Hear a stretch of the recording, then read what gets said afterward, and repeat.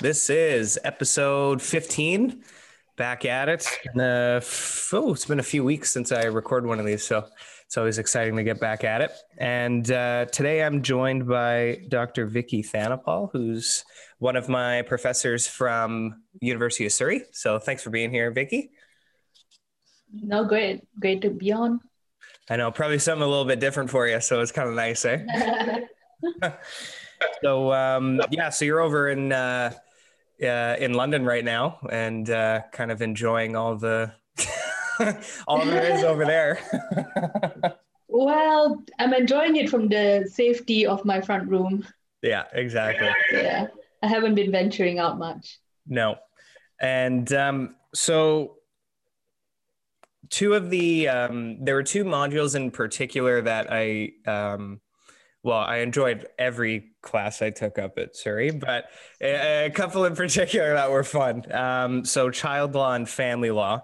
And today we're going to focus more on family law topics. And the thing that I like about family law is that, first of all, that the laws in England around marriage and divorce are fairly different than Canada.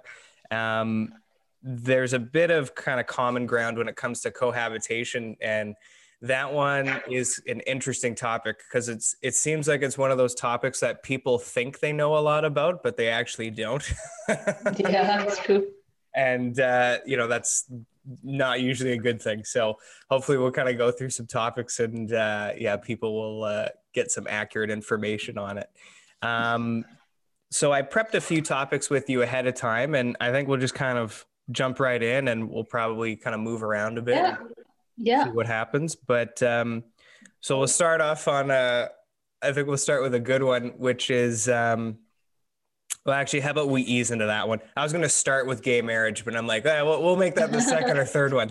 But so actually I'll throw this one to you. So I think we'll start with voidable and void marriages, the distinction, okay. And then we'll jump into specifically consummation as it is for voidable marriage. Yeah.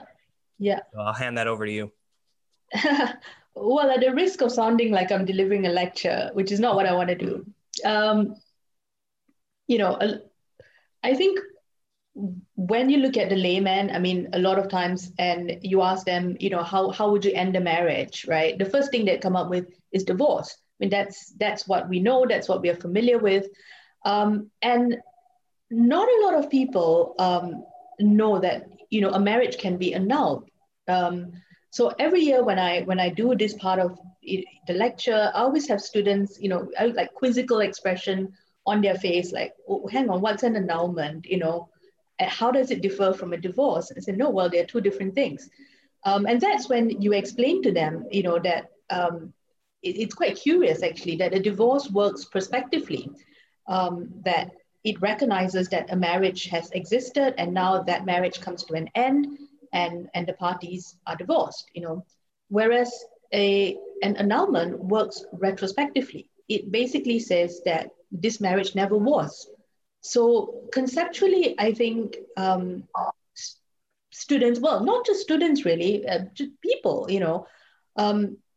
conceptually, they sort of grapple with it because they look at it as sort of rewriting history. I mean, how do you move back in time, right?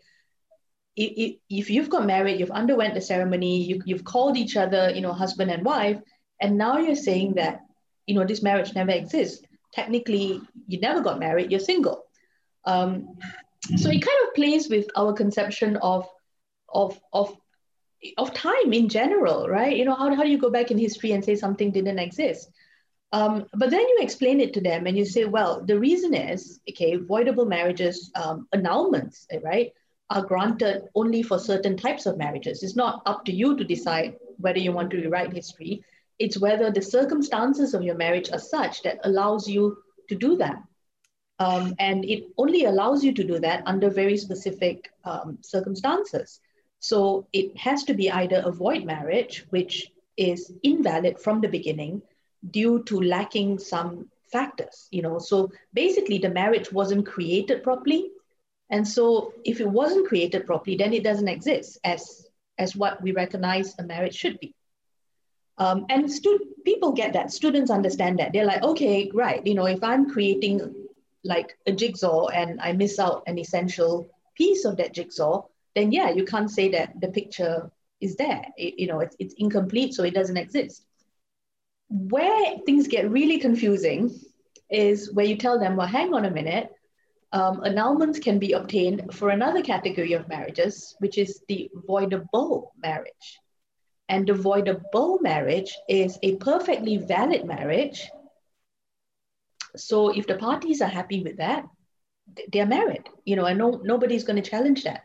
However, this marriage lacks an essential substantive ingredient, or what, the law considers to be an essential substantive ingredient, so that a marriage in essence hasn't been created.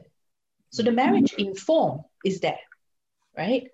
But if you delve down into the substance of it, of what a marriage relationship should be, something essential, substantial is missing. And so the parties have the option to now have their marriage annulled. Now, if they choose not to exercise that option and they are perfectly happy with their marriage, despite the fact that one substantial, essential ingredient is missing, then that's their choice. And in the eyes of the law, that marriage is perfectly fine. Now, to me, because I've been doing this for so many years, the distinction seems simple. But when you're explaining it to someone for the first time, it's new. It's new to them. Firstly, because annulment as a concept is new. They've never heard of it. They've only heard of divorce. And then when you tell them the reason, behind annulment, who and when you can get annulled, and you tell them, well, there are two separate categories, and you're sort of moving back in time, that conceptually can get a bit challenging. But, it takes you a few goes, but once you get it, you see sense perfectly. Yeah. I know it's one of those things that particularly, because it's just like, if you want to end your marriage, it's divorce. There's never really been, even prior to the only time I ever heard the word annulment was like in a handful of TV shows prior to like it just is, it's not a very common thing that people It's falling out of, well, I won't say fashion. It's just that I think these days people are not as wedded to religion as they were before. And previously, divorce is a sin, is seen as a sin. And if you were religious, or if you were from a culture that sort of frowned on divorce, may not even be religious, might be cultural. Then, of course, I can imagine that you would have some inhibitions. You don't want to be labeled or tagged with the term divorcee because it carries a sort of stigma in your religion or in your community. You might not be able to marry again in your church or your temple, whatever it may be. But I think as time goes by, certainly in the UK at least, they are not a very overtly religious country. And so the stigma with divorce, I would say, other than in certain communities or strict adherence to religion, in general, I think divorce is not such a big deal, and so people go for divorce these days. So I think statistics, I can't quote it off the top of my head, but I mean, I'm sure you remembered when we did in lecture last year, the number of divorce decrees annulment decrees that are granted are tiny. They're tiny. Yeah, and one of the kind of funny things that I was saying for quite a while with just sort of different laws in England is that at times the lack of the separation of church and state is kind of surprising, because you wouldn't normally expect that from like if it's in the States, you can kind of see that because they're a lot more open about how religious they are or not in certain cases. But for voidable marriages, one of the kind of things that I always thought was unusual is the fact that consummation is still a factor. Yeah, And we lack of actually. yeah, and you Yeah. would just kind of think like that. I think a lot of people would find that surprising. Yeah. There's a historical basis for that, really. Obviously, you're referring to the first two grounds for voidable marriages, which is lack of consummation, either due to inability or deliberate refusal on the part of one party. So the fact that the parties have not had sexual intercourse after the marriage, um, there are a couple. It's I would say it's a holdover. It's a historical holdover, and here is where you talk about there's lack of separation within church and state. This is, I think, a perfect example to show how what was formerly part of the church has blended over into now what we call state laws, right? So historically, there was no such thing as divorce. Um, so or shall I say, a marriage cannot be dissolved, right, or ended. So if you're married for life. The only way that it could end was upon death. So people who were trapped in unhappy or unfulfilling marriages had really very little option, and the church allowed divorce in certain very specific and extreme circumstances. Um, and you had to fit very neatly within those circumstances to be allowed to divorce. And even then, there were different categories. So you had sort of a divorce where you were not allowed to remarry. So you no longer had to live together, you no longer had to fulfill your marital obligations to each other, but neither of you could sort of move on because you were still. And that kind of divorce was granted, if I'm not mistaken, upon adultery. Mm. Um, so it was kind of a punishment, as in you will no longer get the benefits of being my spouse, but you can't go and get anyone else either. So you're kind of stuck in that purgatory for the rest of your life. And then there was this other category of divorce where you could remarry, so which is the type of divorce as we understand it today. And that could only be granted if you showed certain defects in your marriage. And one of those defects was, of course, the lack of consummation. Um, so there we go, and that evolved through time to become annulment, and then we had a category of divorce. But if you go back historically, centuries ago, there was neither, right? There was only the ending of a marriage and what you could or could not do beyond that. Yeah, sorry, a little technical difficulty there. So just running back. But yeah, just I know, and it's always kind of funny when you have a bunch of university aged kids talking about consummating a relationship, and then it may or may not work out depending on how it goes. So it's always a little bit of fun when talking about that. I was just talking about this. I was speaking to an ex-colleague yesterday, actually, and she's now teaching family law at the university where she used to be at Surrey, and she's gone to another university. She's never taught family law. She's just started. And the family law convener over there, who is a good friend of mine, by the way, as well, and they were doing, she was saying, oh, we did consummation, and he went through in detail with them the impotence trials of, at the turn of the century, which were really grueling, with the impotence trials where medical evidence needed to be adduced of the fact that, usually the male could not be able to consummate. And I mean, I won't go into detail how these medical examinations and observations were carried out, but obviously you can imagine they are very, very intimate, very private, very embarrassing, I can imagine. And all of this were put in public record because they were court case, and back in those days, you didn't have, well, obviously porn was not there at the tip of your fingers, and you didn't have Playboy on the shelves and stuff like that. So this was the version of, scandalous sort of, exciting stuff for people in those ages. And you had court reporters there reporting it in the tabloids with all the juicy details. And people would buy it because, there was no alternative that you could have to sort of listen to these, um, very sort of sexual things, I guess. Um, these days it'll be considered run of the mill boring. Oh, definitely. Yeah. No, I know. That's always the yeah, that's always the joy of those types of topics, that's for sure.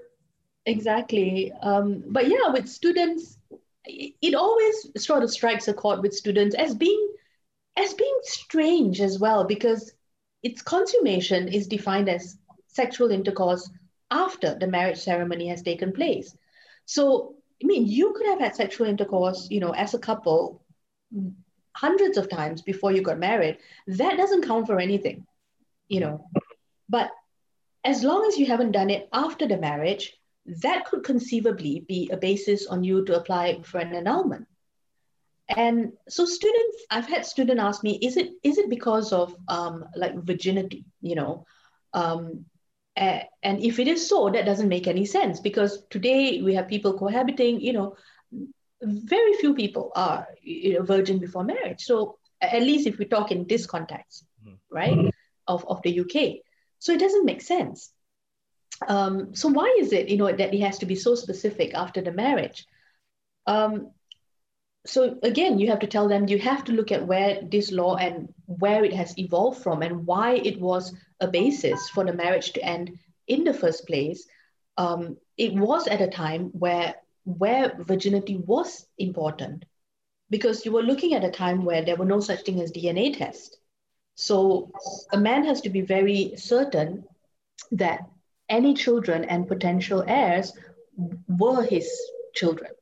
So if there was any, I don't know, hint, that the woman was not pure or she could be carrying another man's child, right? This would be disastrous.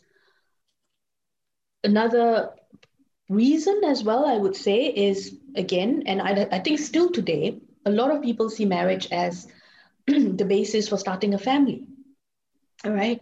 And that essentially comes with having children. And so if you do not, commit or perform the act that is necessary for having children, then are you really married in substance? Because you're not fulfilling the ultimate purpose. So it is a historical holdover, right? I mean, today, if you talk about inheritance issue, if somebody really wanted to be sure that their child, if a man really wanted to be sure that his children is his, well, there's DNA test. Um, if you talk about the purpose of marriage these days, a lot of people are now choosing the child-free lifestyle. They are getting married for companionship, for a lot of more, I would say, sort of higher level psychological reasons, emotional and psychological reasons, rather than procreation and protection of your children. So again, consummation may not be the first thing on their list if you talk about such couples. So yeah, I mean, if you dive deep enough into it, you say, well, this really is, archaic. This part of the law really is archaic. But yeah, it is a historical holdover. Yeah, well, and I think that's the difference too, because like between Canada and England, just because England is so much older, like Yeah, so much older than Canada. So our laws developed. Well, obviously, there's a lot of the influence from England because yeah, those are the people that came and settled over here, and the French too, I guess. And yeah, but yeah, but as far as like these types of laws, like you just don't really see that type of stuff in the States too. It's less so, just because the historical aspect of it just doesn't run as deep compared to England. yeah. I'm not sure actually, because I have to admit, ignorance of Canadian law in any kind of specific detail. But I suspect if you look, there are provisions for annulment. You mentioned French Canada. Interestingly, the French had some of the worst, most grueling impotence trials. So even in the civil law, yeah, even in the civil law system, the inability to consummate is not just a um, it's not just a sort of common law thing or an English thing. I mean, if you look at all the European Christian countries, certainly France, Spain, I think one thing in common, I guess you could say, they were the Catholic countries. So, which I suppose is not surprising because then it was the Church of Rome that dealt with this. But yeah, the inability to consummate was a major factor.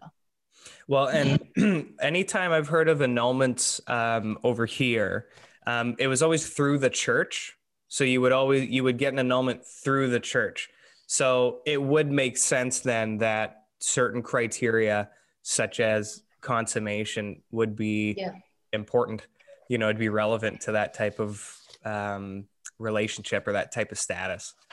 But I know it's always funny to look at how, and just the fact that it's still in UK law, it's like, oh, just one of Yeah. those things. It's in lots of laws actually. I mean, even in Singapore, it's still in the nobody uses it. I don't know, one or two cases a year, if that. But it is, like I said, it's a holdover from history.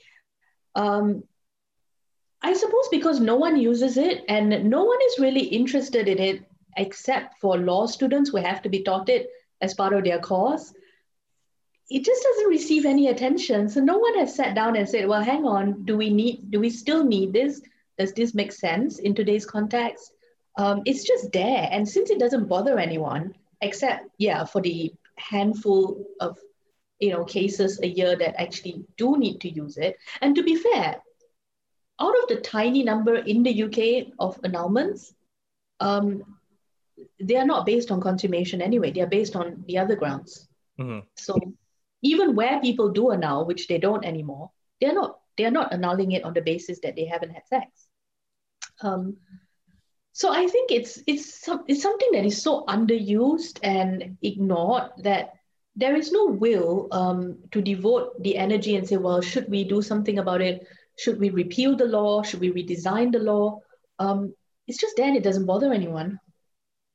That's the one thing I really thought was interesting about, and in different areas of law, when you just see, I know it's one of those things like you'll see it on Facebook every now and then. There's like these types of little videos or whatever that are like, oh, things that you can't believe are actual Oh yeah, laws or yeah, whatever. yeah, And yeah. and they show them in like different jurisdictions and whatnot. But yeah, it's funny because it takes a lot of effort to repeal laws and to replace them. And it's just one of those things. If it's there and it's not really Yeah, serving a purpose, but it's not negative, it's not detrimental either. They'll just leave it. yeah. It's not hurt. Like I said, it's not hurting anyone. I mean, every couple of years you will see, like essay questions. And again, I haven't seen this debate appear anywhere other than exam papers, just to give students something to discuss about. Should we abolish the law of nullity and just have a single law of divorce, etc.? Especially now that divorce has become no fault, Mhm. right? Or well, will be this sometime this year anyway. So getting divorced is previously you could say, okay, divorce is painful, etc. You had to prove certain facts. So if you had a ground for annulment, that's easier. You don't even have that reason anymore. Divorce has now sort of really become a paper process, right? It's an issue of filing it. So even that reason to preserve the law of annulment has been taken away. So yeah, you see this, or should we just do away with it altogether? Um, and the debate always boils down to, right, there's good reason for doing away with it because very few people use it. It reflects a historical context. There's no longer a reality, etc. But what do we achieve if we get rid of it? How will our position improve? No, it won't improve. It won't. But what we will get is perhaps some detriment for the tiny, handful of people to whom it does matter that they get an annulment. So we've taken that choice away from them. Well, the majority, yeah, it's fine. They won't miss it. So if it's not hurting anyone, why take that choice away from that small minority to whom it does matter? Mhm. Yeah. Well, and it's one of those things like always having the option available. If it's not Yeah, detrimental, why not have the extra option? exactly. So to me, I don't see it as a big thing. I wouldn't agitate for change in this area. Mhm. Um, I think it's fine. Yeah, it doesn't. It's it's not causing any I would say defects in the law. It's not causing any problems to people. And of course, students love this area because it's so underutilized that it doesn't change from year to year. The cases remain the same. You don't have any new cases because there are no new cases. No one's getting annulled, and no one's getting an annulment. Um, so yeah, it's just one part of your textbook that's more or less static. Mhm. Where we are seeing movement today actually is the non-marriage, right?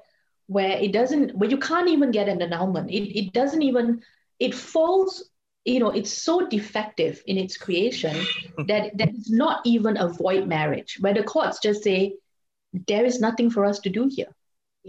We can't grant you a decree of annulment because what you have is so defective that in the eyes of the law it doesn't exist even as a void marriage. And that's where we are actually seeing case law, and I think perhaps a more urgent need for Parliament to do something. Yeah. Well, and it's kind of funny because we were talking about obviously stuff that's a little bit more kind of off the cuff type thing, but um, jumping back to same-sex marriage, Yeah, um, was that 2014 that was finally, it was 20 something like that. Marriages Act 2013. I should know this off by heart. It's 2013. Yeah, quizzing you now. Yeah, 2013. Something makes me want to check this, but yeah, 2013. Okay. Now, why was the UK so late to the party on that one? Because, I mean, and when was I guess the Americans were more recent than that, I think. I don't know. I can't really remember. Yeah, But I mean, I wouldn't say America.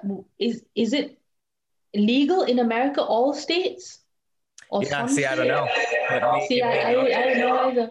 Yeah. Um, late, are they late to the party? Oh, I don't know. I mean, if you compare them to some other countries in the world, they are not late to the party. Yeah. I guess if you're comparing them to some, like Canada, to some of the Western European countries, then I guess they were a bit late to the party. Um, in terms of marriage, yeah. So it's 2013, very recent. Um, but in terms of gay rights, right? Gay rights, we have to go back to 2004 because, yeah, marriage came in 2013, but same-sex couples could enter into civil partnership in 2004, Mhm. and the civil partnership gives almost identical rights, well, at least in terms of, let's say, financial provisions and division of assets upon the breakdown of the relationship, identical rights as marriage. So if you look at, I think one of the very powerful reasons behind the gay rights lobby as to why they wanted formal legal recognition of their relationships, it was so that, as a couple, their property would be protected if the relationship broke down. If one party had contributed to the relationship, then, this would be recognized in the division of assets. Another very strong reason, of course, was the ability to make legal decisions for each other, to be able to inherit in an equal manner from their partner. So these are all, to me, extremely valid, entirely sensible um, reasons, um, why there should be same-sex marriage. Okay. The opposition, on the other hand, groups that were opposed to same-sex marriage, of course, came at it from the angle that it goes against, our fundamental understanding of what is right and wrong, of what is, for lack of a better word, natural, um, right? Um, that, and of course, it goes into the, I mean, I won't go into it here, but of course, it goes into the offensive, Mhm. okay? Some fringe groups which liken it to, well, if two men could marry, then, you could marry a cow or something like that. I You love know, those arguments. They're so dumb. well, they call it's the slippery slope argument. They say, well, if today, then the next thing is you could marry a child. Now, none of these are equivalent arguments, right? The reason why you can't marry a child is because the child doesn't have a capacity to give consent, to understand what the relationship is, and to consent. The reason why you can't marry a cow is because a cow doesn't have the capacity to give consent. You could marry another person of any sex, adult, sane person of any, as long as they have the capacity to consent, knowing the consequences of the legal contract that they are getting into, right? So these arguments to me hold no water, okay? But of course, they come from certain quite vocal, some would say powerful groups in society. So,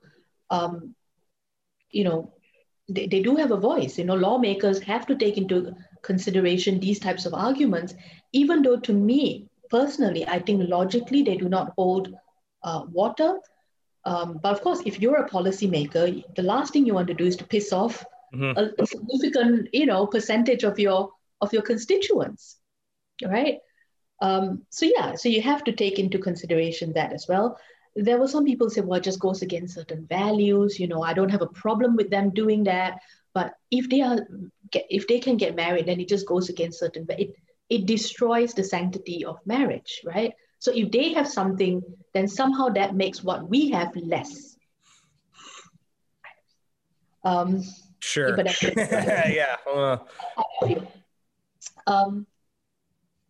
So that I think is one of the explanations why the road has been slow, okay? Because there is still a significant segment of the population, growing less, I think, in UK, that resisted this, right? Same-sex marriage was just too much for them. It's just too much of a change from what they understand, the comfort zone of their world. It goes against what they understand in terms of their religion. It frightens them. I think it frightens them. Okay. So the Civil Partnership Act, but yet, Parliament was also aware that there is, gay people have the right to vote too, and people who support gay rights are voting too. So if you keep just sort of burying your head in the sand with this issue, you're going to lose those votes as well, and people are going to question, are you standing on the correct right side of history? If every other comparable nation in the world is joining the party, yes, to use your words, you don't want to be the last to join and be seen as backwards when it comes to a rights issue.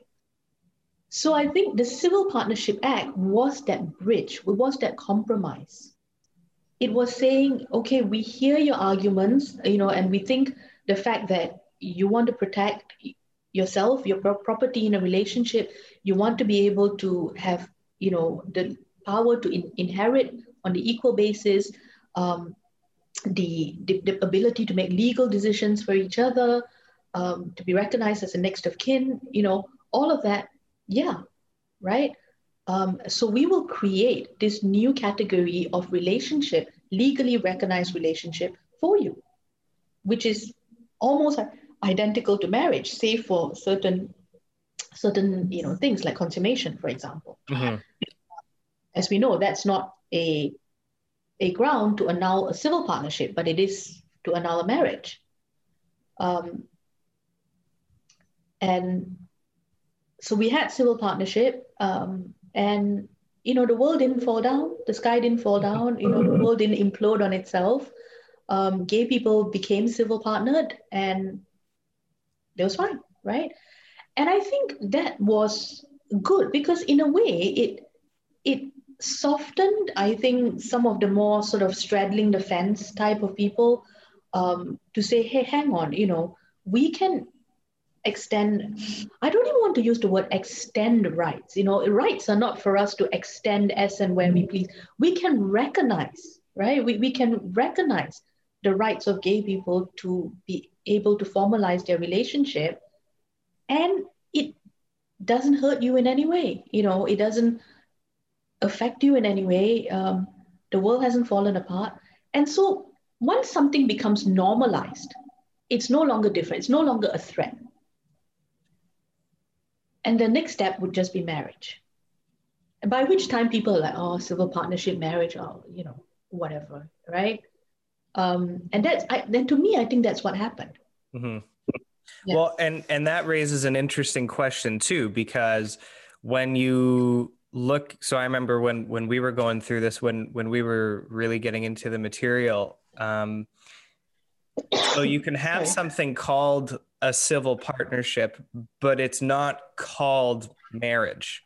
So even though you have very similar rights and status, legal status, the words matter, labels are important, Yeah, yeah. and I can see both sides of the argument where it can be frustrating to not have an actual marriage. You have a civil partnership, but then again, it just becomes one of those things where, again, that label matters. It is important for some that they're married versus in a civil partnership. And, some people just don't care. They're just fine with whatever. And that's fair enough too.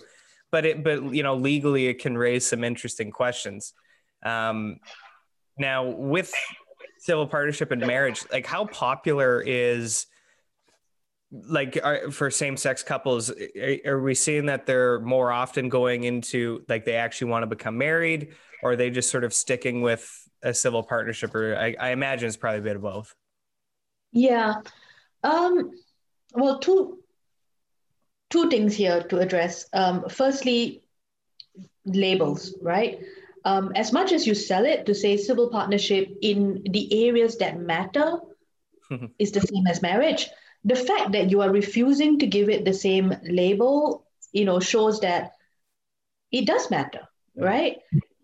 If it's the same, then just call it marriage. The fact that you're still drawing a line shows that it matters to you. And if it matters to you, therefore it matters to them, to same-sex couples, because they are still being denied something. Even if it's just a label, they are still being denied something.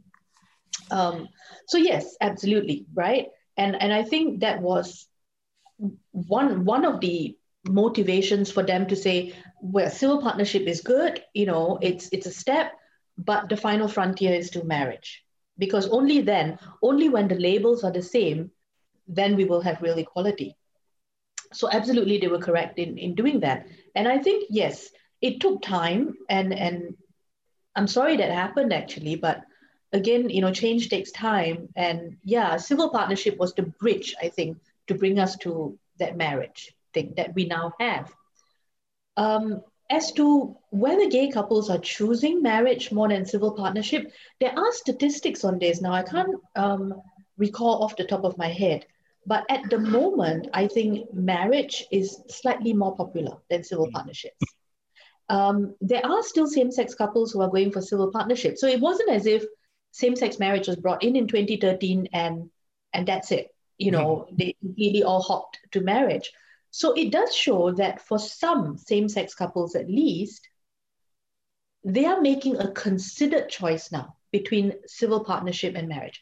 Because now that both are on the table, they are now thinking, okay, how do I want to define my relationship? And what do I think is more suitable for me? So yes, and I think that needs to be looked at a bit more closely. Actually, I didn't go into details with the statistics, but I did see it somewhere, the numbers, and I think, oh gosh, I don't want to say this because I might have gotten it the other way around. Marriage, marriage is more popular with, oh, I can't remember if it's either gay couples or lesbian couples, and vice versa. So one type of same-sex couples tend to prefer one over, and there must be reasons behind it, right? Which I won't be able to try to guess what the reasons are unless I get it straight, which is which. But yeah, at this moment, there's same-sex marriage is slightly more popular among the gay community, and if we break it down between lesbian couples and gay couples, one prefers one more than the other. Mm-hmm. Even that distinction is interesting. You would Yeah, think, wonder why that would be. But yeah, I might have yeah, to look into that, see if I can find some articles or whatever. yeah. I think this would boil down to, identity and also LGBT identity, LGBT politics, as to why one is more preferable than the other. Mm-hmm. Well, and when I say there are differences, I mean they're small differences. It's not like 90% differences and stuff. Yeah. Yeah, no, exactly. And kind of switching gears a little bit, but so unfortunately, I would say, I think the most exposure I ever got to any type of feminist perspectives or theories would have been in one sociology class I took up at SFU over here before coming to law. Don't really remember a whole lot of that, so it's kind of a bit of a wash. But it's very interesting. Well, and not just family and child law, but other areas as well. Like when you look at land and equity, you see some of these, you see these issues pop up. But as far as marriage is concerned,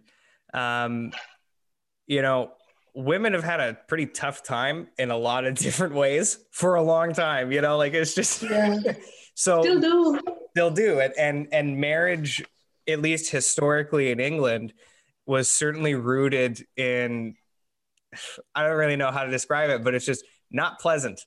It was not a very, it wasn't a very good thing. So now kind of fast forwarding to today,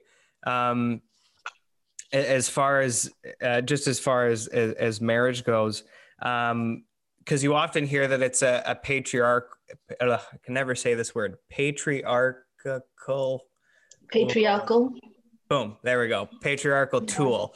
And certainly it does seem like you can find some examples of where that does seem to be sadly accurate. But yeah, I'll just kind of throw that to you, just as far as some feminist approaches to marriage. I am not a feminist legal scholar, so I won't pretend to be one.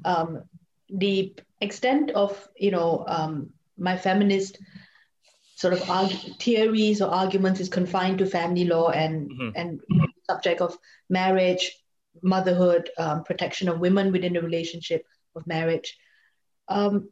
You are correct to say that marriage is patriarchal, but can it be any other way?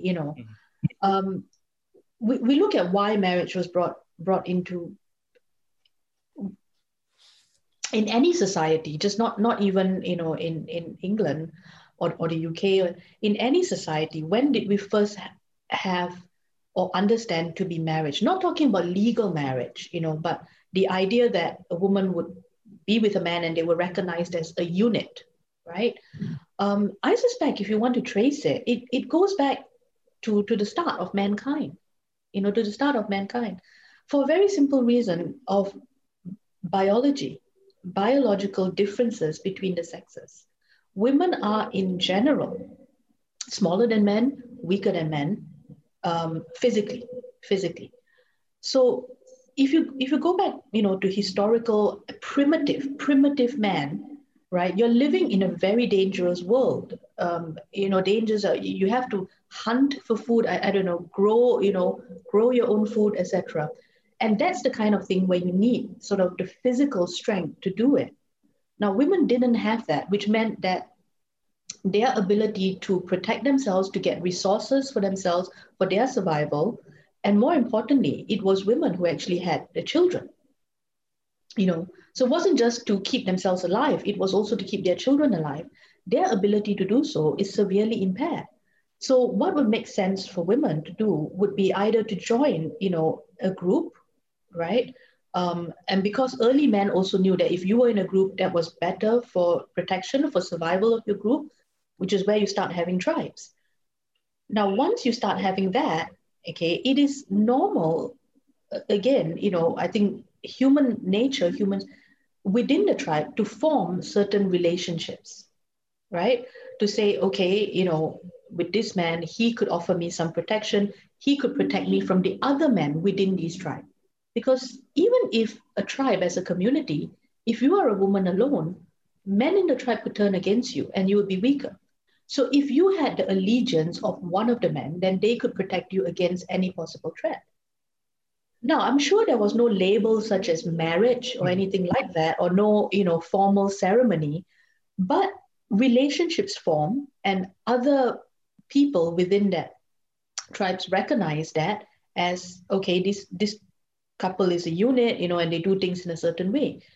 And I think that cuts across, I won't say all all of humanity, but um, very much, if you look at most societies, they are arranged in this manner. Now, I know there are certain tribes that are matriarchal in nature, etc., and it would be very interesting to see how those societies develop. But a lot of them, yes, it boiled down to an issue of sheer survival, right?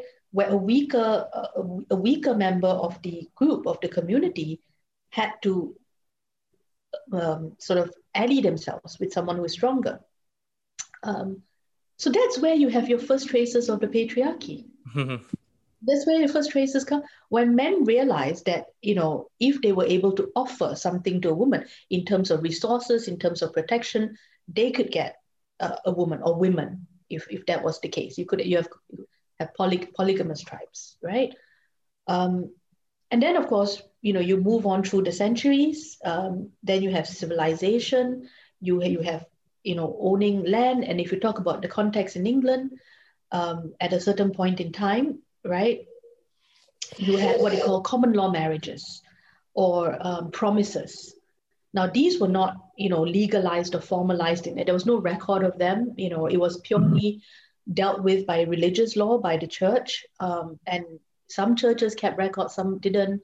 All you really needed was to sort of say your vows in front of a man of God. So he didn't actually really have to be a real man of God. It could be like some defrocked priest who thrown out. If you were on the road, if you were traveling and you wanted to get married, you just found sort of someone calling themselves a man of God who married you.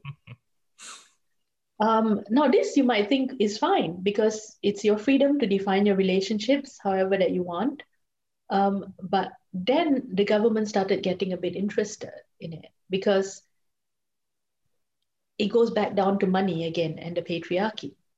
If, let's say, a man was due to inherit, from his father, rich, land owning estate, and he went and got married to the wrong sort of woman, now he could lose, all that fortune if she let's say had children who were not his and stuff like that, right? Things could get complicated. Vice versa, if you had a daughter who whose father had a lot of assets, etc., he wanted to make sure that she married a man who was not a gold digger, who was not marrying her to get a hands on her fortune and squander away what he has earned.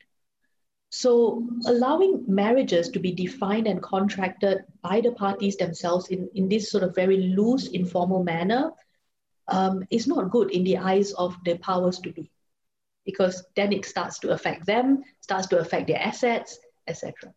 And so that was where Parliament in the 1700 something got interested in saying, okay, I don't think we can leave this in the hands of the church anymore because it's just been too informal. We need to legally regulate it. And it came from there, right? So yes, it is patriarchal because it comes from the protection of property, of wanting to protect your property. And property in those days were in the hands of men. Go a bit more forward historically, you have, okay, from the landholding and agricultural generation, right? You go into industrialization, the move to big cities, the move to labor-intensive industries, the steel mills, the mines, etc. Again, who works in these labor-intensive industries? Men, right? It's today we have a lot of equality, I think, because of modernization. Keyboards, you don't need physical strength for that, right? A woman could do the job as easily and effectively as men. But in early days of industrialization, when it was still so labor intensive, the effective way it could be done is through male labor because they have the physical strength. So how do you harness male labor, right? You have to make sure that the men are ready to go to work and they are motivated to go to work, which means keeping them in line, imbuing them with a sense of responsibility. So if they get, the idea is that if they are married, if they have a family, it tames them down. They're less likely to be drinking, um, to be fighting with each other. Too much testosterone is not a good thing. And all of that's not good for society. So women were seen as the calming influence. If we can get men to get married, etc. So that was one, right? For lack of a better term, to get your another, cog in the wheel, because industrialization needed all these little workers. On the part of women, on the other hand, right? Women did not have economic power. A lot of early industry, other than things like sewing, other than the sort of small cottage industry, the heavy money-making industry, the printing press, the steel mills, these required male labor. So men had the power to sort of economically uplift themselves. Women, not so much. So again, the state sees that they have a problem, right? Who's going to take care of these women, right? And their children, because obviously they're going to have relationships, have children. So if there is no way that we can make men look after their women and the children that they have created, that burden is going to fall on the state. So we have to encourage this legal relationship, because once that's there, then that man has the legal obligation to take care of his wife. If he dies, she gets his property, she's not on the street, that sort of thing. So again, it boils down to the patriarchy, right? We needed men to work. Well, through work, they could economically benefit themselves. Well, what happens to women and the children? If we don't look after them, then society falls apart, because obviously you need children for the next generation of workers. So there is a vested interest in this. When we say marriage protects women, yes, it does, but it wasn't for altruistic reasons of the state. It wasn't, it was because the state recognized that if you did not protect women, it will have a knock-on effect on the burden to society and hence the state as a whole. That was a really, really good explanation. I really enjoyed that. I'm just taking my notes. I'm like, oh, this is great. Yeah. It's not even feminist in nature. It's an understanding of human nature. To me, it was quite simple. It boiled down to human biology, right? Early human beings, women were weaker, and that physical weakness has allowed men to gain, I would say, a head start of so many years that we are now trying to close the gap. Now that physical strength is, in a lot of industries, no longer, needed that much. Of course, some industries you still need. Yeah, that's kind of how I looked at it. Because I also do a fair bit of like reading on my own about, like, I'm also interested in like just anthropological issues and whatnot. So it's fun to read about that stuff. But that's kind of how I always looked at it, was like, yeah, they just had such a head start, because it makes sense as to why that developed. It's just the problem now is that it's a problem now. So the values have changed, and just the ability to acquire property, it's not just a male thing, anybody can do it, so the problem is that the values have changed, but the system itself is still rooted historically, in that historical context. Yeah. I think marriage now is, or no longer has, the ability to be oppressive towards women, not necessarily, but a lot of times it still is. Mm-hmm. Now, not because of marriage itself. It still is. Again, it goes back to biology. We look at things like the gender pay gap, we look at things like career progression. And with women, a lot of times, if you compare a woman with her male peer in the same industry with the same qualifications, there is a gender pay gap, because some industries, of course, pay men more. I mean, this boils down to, I think, partially men asking for more. You don't ask, you don't get. And it's well known that men are more shameless, if you would, in negotiating their salary. They'll be like, give me this much, Whereas women, we are socialized that it's not nice to demand things. It's not nice to, so women are like, oh, hesitant to negotiate, or they doubt themselves. So that's one of the factors. But another factor, of course, is also the time out that women take in having children. And depending on how many children you have and the space between each child, a woman could leave the workforce for a number of years, for a few years. And especially if you look at the UK, well, I don't know about the whole of UK, certainly in England and in the major cities in London, childcare is exorbitant. Nursery fees they're insane, okay? Coming from Singapore, nursery and I don't know why. I mean, you just feed them and you pop them in like a cage, not a cage. Yeah, a playpen. Not a cage. Like one of those playpen things where they can't get out. How hard is it? How much do you need to charge for that?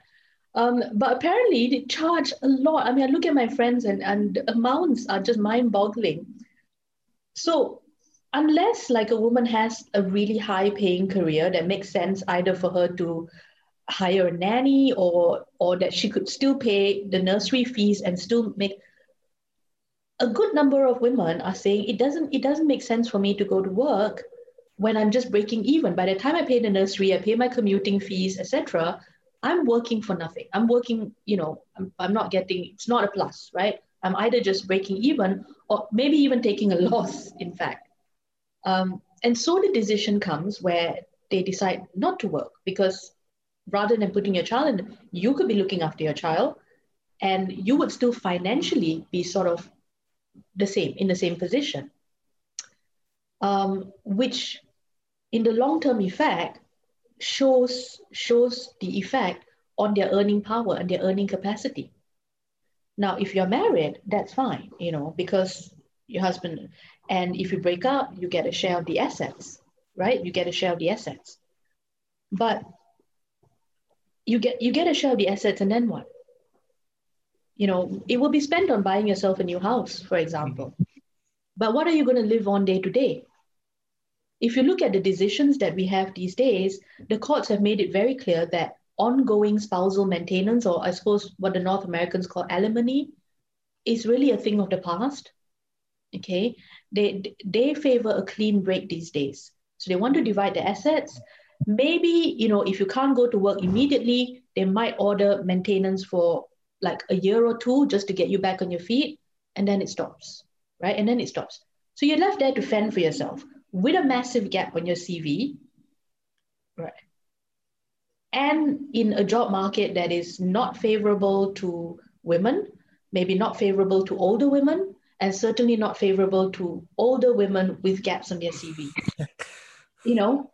And not to mention, if at that time you still have children of school-going age, you are limited in the types of jobs you have because, you need to do the school run, etc. Which means, again, your income earning capacity is limited because there are only certain jobs that you can do.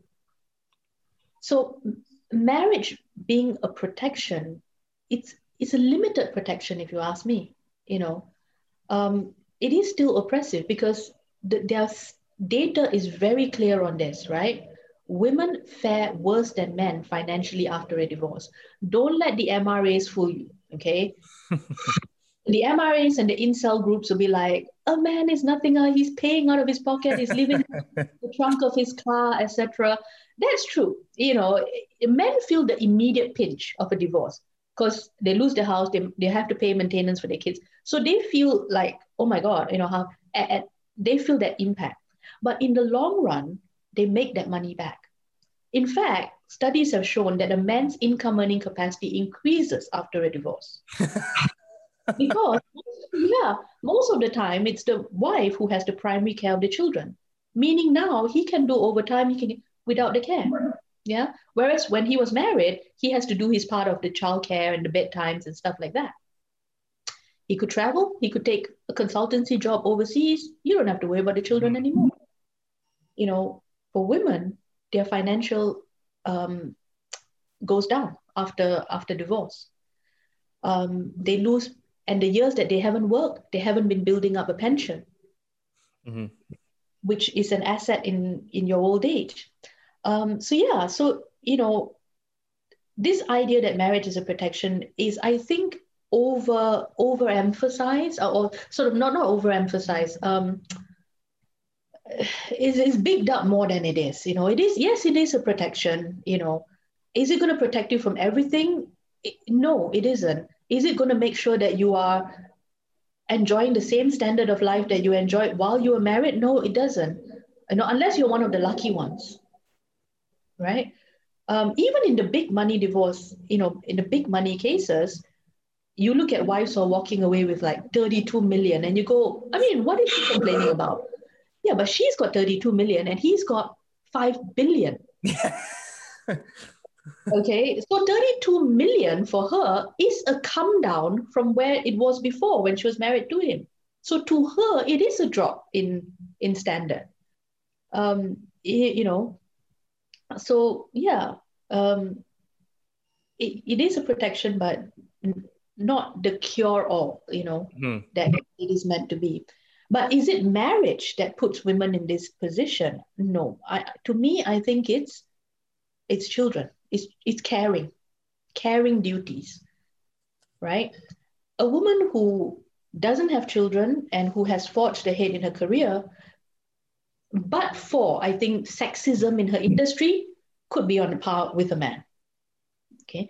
But once you factor in children and being a carer for the children, that's where you see women start kind of dropping out of the race.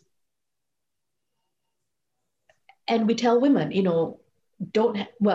UK anyway, right? Don't have children if you don't get married, because unless you're planning on continuing working, if you're going to stop working and be a stay-at-home mom, make sure you get married, because if something goes south, you get protection.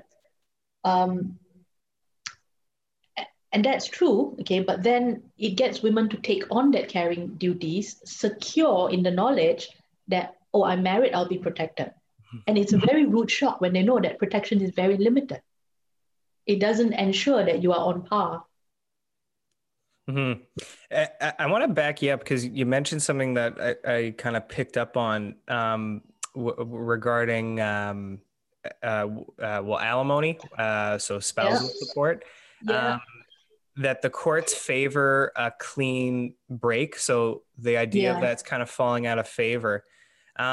What's the justification on that? Because, I mean, just to me, putting law aside, if you just want to look at it just from an ethical or moral perspective, I don't know. To me, I kind of have a tough time with that. Like, I obviously understand that on the one hand, it would be really, it'd be kind of crappy to be paying, money to someone that you're not in a relationship with, particularly if it ends poorly and you actually despise that person. That's a tough thing. Oh, that'll turn you bitter. Oh yeah. That's something that would be, that wouldn't feel great. But on the other hand, it does seem more wrong to have someone just flapping in the breeze and just kind of left like that. So what's the justification from the courts on that? Well, the justification is, it's not new, actually. The courts have an obligation to consider whether they are able to achieve a clean break. And that's been in the legislation for years. So they have to consider it. And the approach now is that the courts are not in favor of ordering ongoing maintenance. This is in line with legislation telling them to try and achieve a clean break. If not immediate, at least a clean break in time to come. Obviously, as you said, you can't leave someone flapping in the wind. So there needs to be like a transition period to help them get back on their feet. If they are children, for the children to reach an age where it's actually realistic to expect them to go to work, to brush up on their CV, retrain, do something, right? So that's fine. You could have spousal payment for like a couple of years to get them back. But this idea that, that you receive maintenance for the rest of your life, or at least until you're remarried, that's really confined to a thing in the past now. So the justification for this is that it is not fair to expect one person to support someone else for the rest of their life when legally, their obligations between each other have ended. We should always, encourage people to be self-sufficient. If you can work, you should work, in whatever capacity that you can. And of course, if there needs to be a transition period, then so be it, like to retrain, etc. But if you can work, then you should work. And yeah, the only times now that I would see, that I would think, okay, and bear in mind, financial provisions in the UK is all, in England and Wales, is discretionary.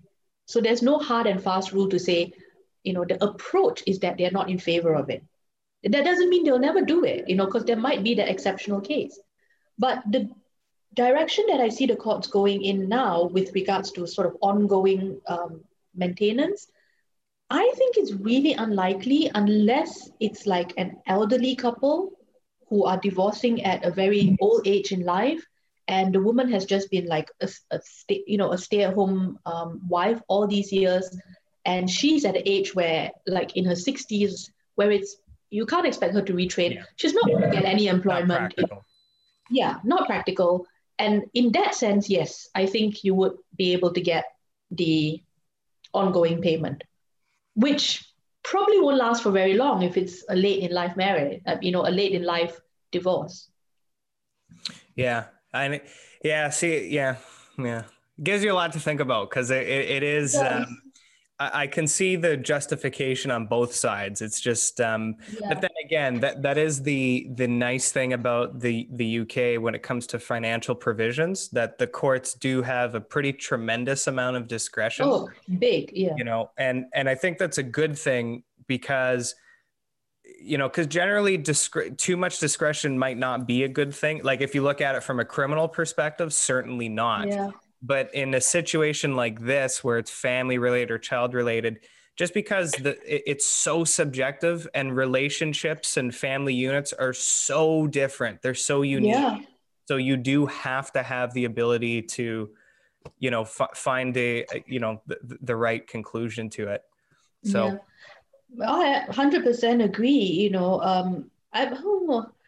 The trouble with it is, I think it makes it difficult for lawyers to be able to advise, to predict anything. It's always an issue of, well, we can argue this, we can argue that.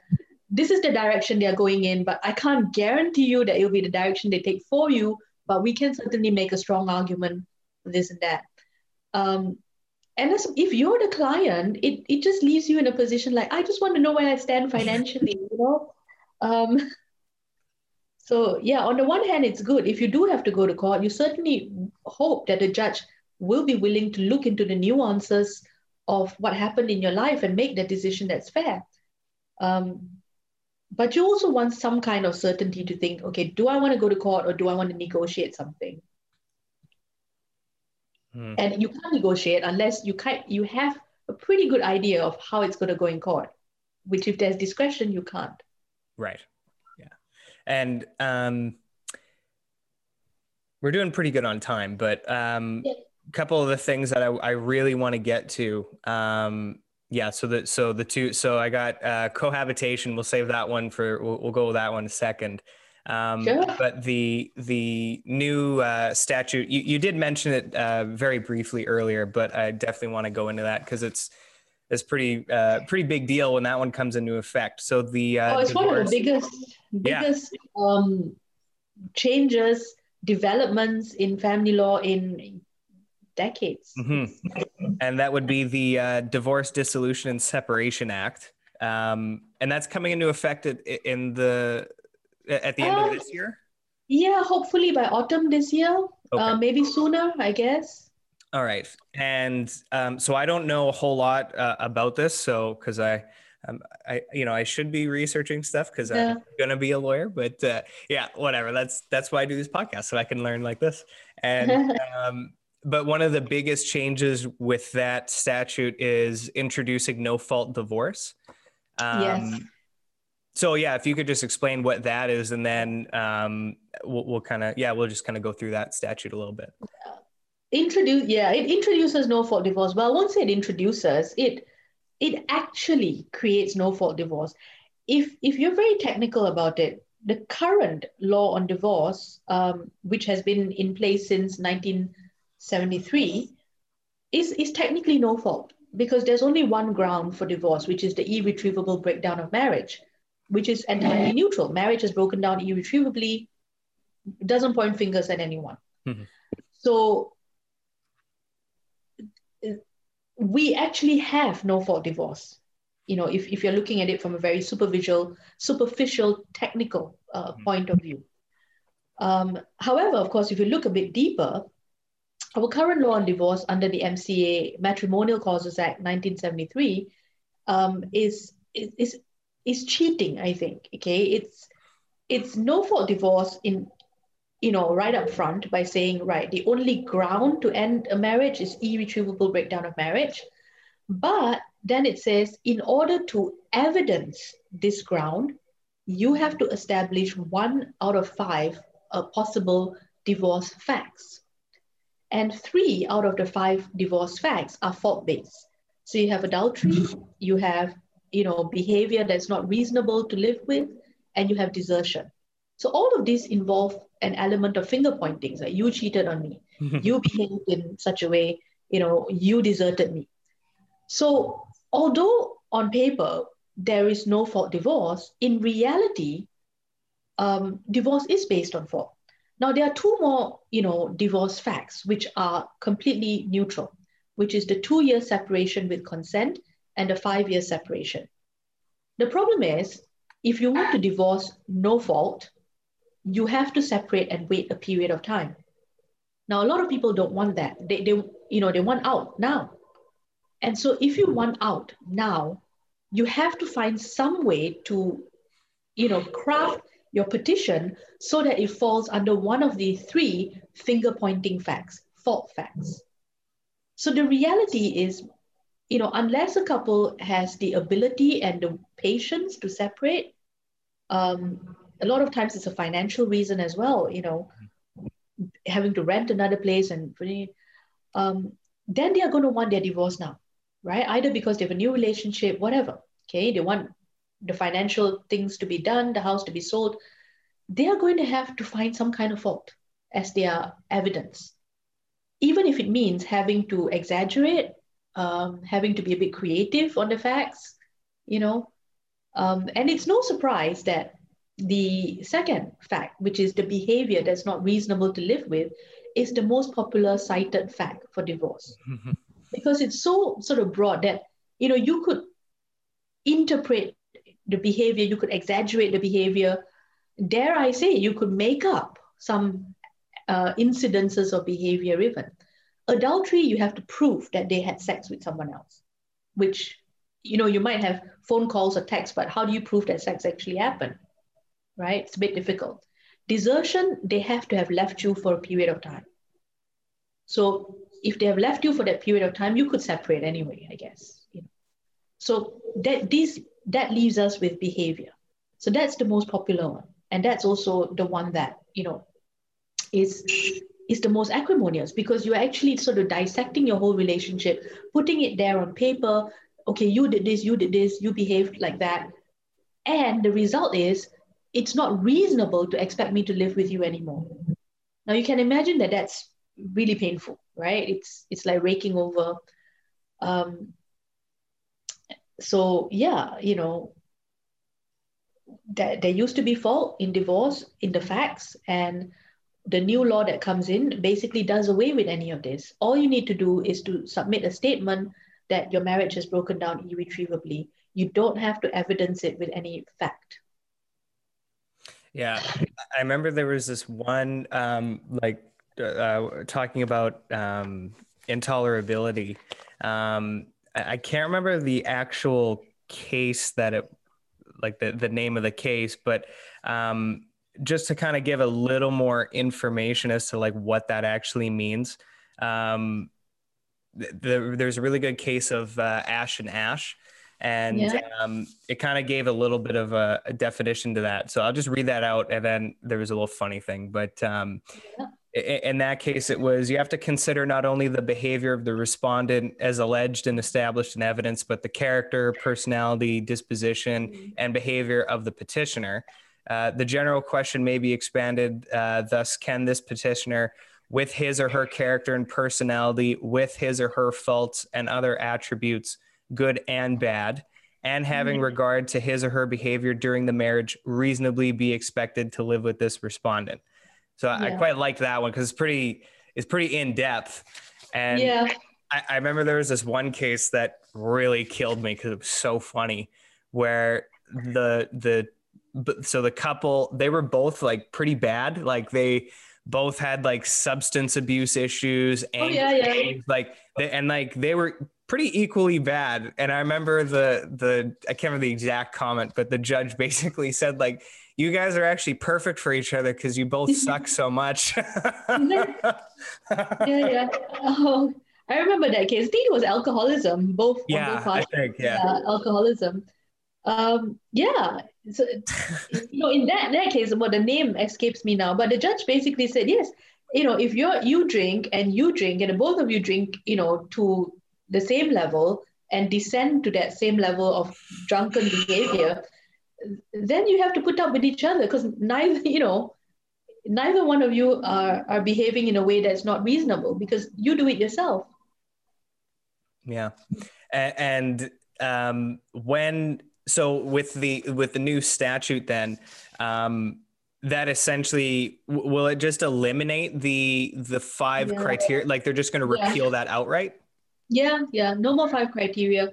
No more five facts. Okay, there's still a ground, and the ground is irretrievable breakdown of marriage. So all you need to do is to file a statement saying the marriage has broken down irretrievably. And you, yeah, so you file that, and then it becomes a process. Then they'll write to the other party, and yeah, it will be done. It literally will become a administrative, more or less, an administrative process, right? It's divorce on demand, as you call it. Yeah. Yeah. And I guess there's like, because I remember when we were, this is like a very common like essay debate topic. Yeah. But I guess it's like a long time coming for this development, I'm assuming, right? Yeah, it's been a long time coming in the sense that it's been a long time debate. It's been a long time asking. There have been different groups, interest groups, MPs asking for this, agitating for this. It boils back down to the same debate, right? There's a very good, article by Ezra Hassan called "Setting a Standard or Reflecting the Reality." And he goes into the objectives. He says, well, you can never have a good divorce law until you settle on what your objectives of the law should be. And if you have mixed objectives, then the law is going to come out, mixed, right? Because you don't know who you're trying to satisfy. And the debate has always been about two opposing groups. On the one hand, you have sort of the pragmatic realist, and the pragmatic realists are like, look, if people don't want to be in a marriage, there's no point keeping them in the marriage. Let them end it and move on, keep it simple and not, there's no reason why we need to find out why somebody else's marriage has broken down and have them justify to the legal system why their marriage is broken down. All we need to know is it's not working and they want out.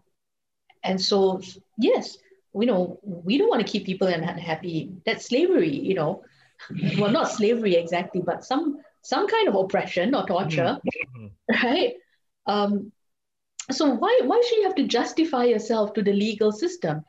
You might have to justify yourself to yourself. What are your real reasons for leaving this marriage? But why should you have to justify it to the legal system? So, if a marriage is broken down, let it end. But then, on the other hand, you have the conservative religious groups which are saying, no, marriage means something, right? You don't just decide that it's no longer working. You've taken vows, you've signed a contract, right? And a contract has to mean there has to be some force behind it.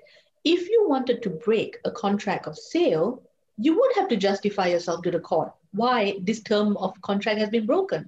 So why should it be any different for marriage? if we allow people to just decide that they could have a divorce and the process is simple, it doesn't require any reflection on their part, people just get divorced in haste. They won't consider it. Okay. And I think there's merit to that as well. Okay, there's merit to that as well. So here we have two to me, very valid points of view, but they are at opposing ends to each other. So how do we square this? It can't be squared. All I can say is, yes, the pragmatic realists have won. They have won, with this act. I suppose spurred on by the case of Owens and Owens. The case of Owens and Owens, I think, really brought the unfairness of, or the possible unfairness, right? The thing with divorce laws is that it doesn't give you a problem until it does, which is what happened in the case of Owens and Owens. Thousands and thousands of people are getting divorced every year on demand, in the sense that they have to prove a fact. They choose the fact of behavior, they make up or they actually say what behaviors happen, and they get the divorce. No one questions it. Owens and Owens hit the speed bump because in this case, Mr. Owens decided to defend the petition. And when he defended the petition, the case now comes under scrutiny in court, where the court actually has to go through the facts to see whether the ground has been made out. And in that particular case, they found that the ground has not been made, not the ground, see, I fall into the trap. The fact has not been made out. Thousands of petitions before that may have been equally flimsy or equally weak. It's just that the respondent in those cases maybe rolled over and said, oh, well, I can't be bothered. I want to get divorced too. So, and so the facts were not questioned. The facts were not dissected or examined.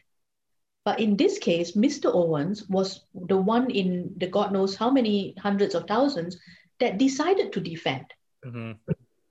And when he defended, that put the facts under scrutiny. And to the judges, they said, well, these incidences that Mrs. Owens has described is not sufficient to make up the fact that he behaved in a way that she could not reasonably be expected to live with him. And so I think this shocked a lot of people as well, because divorce has been so run of the mill for so many decades now that a lot of people think that divorce is actually on demand. Mm-hmm. All I have to do is to say how bad they are, and therefore the courts will say, yes, it's not reasonable for me to live with them, and that's it. Because nobody defends. Very few people defend. And so when it hit the papers and when people realized that, oh my God, if I wanted to get divorced, and if the other person decided to defend, and the court actually looked at the incidences that I've described, it is open to the courts to decide that these incidences are actually quite normal in any marriage.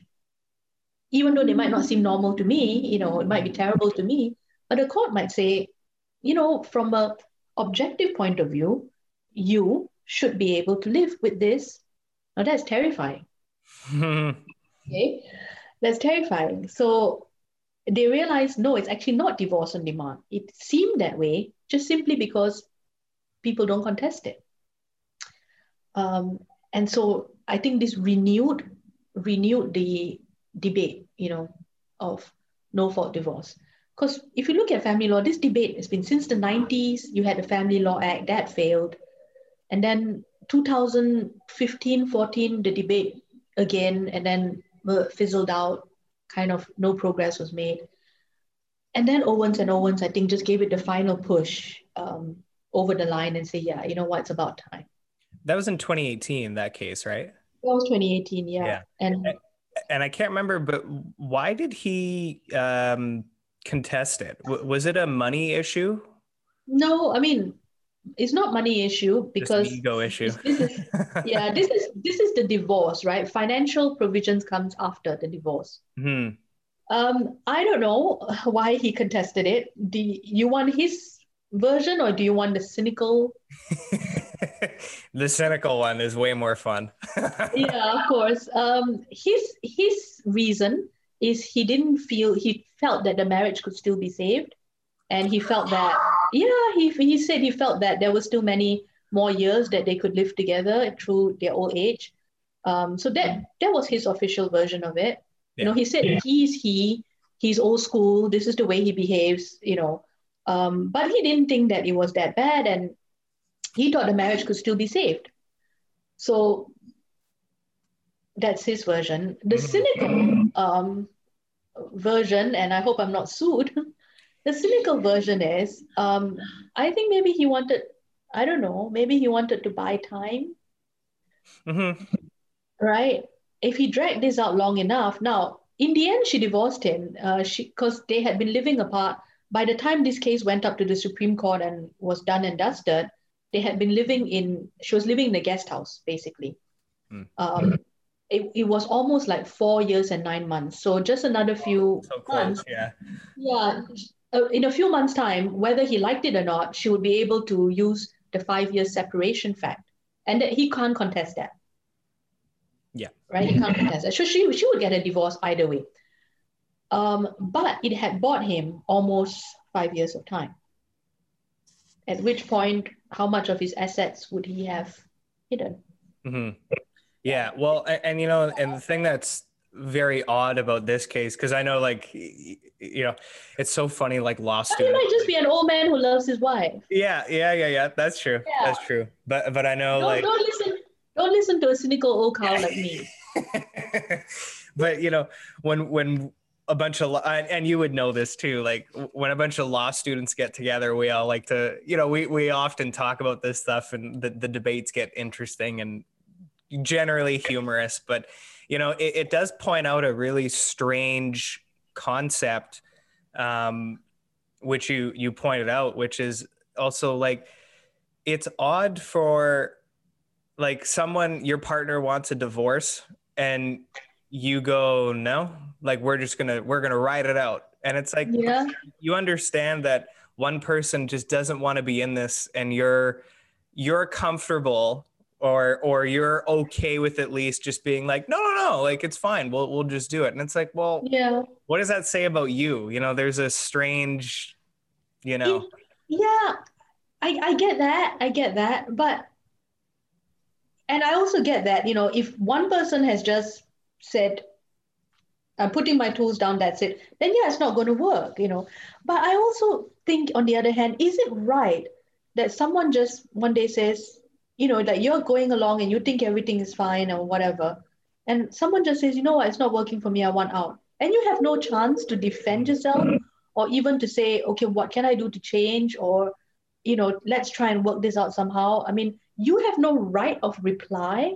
I mean, imagine what that would do to someone psychologically. I mean, the lack of closure, the complete lack of closure.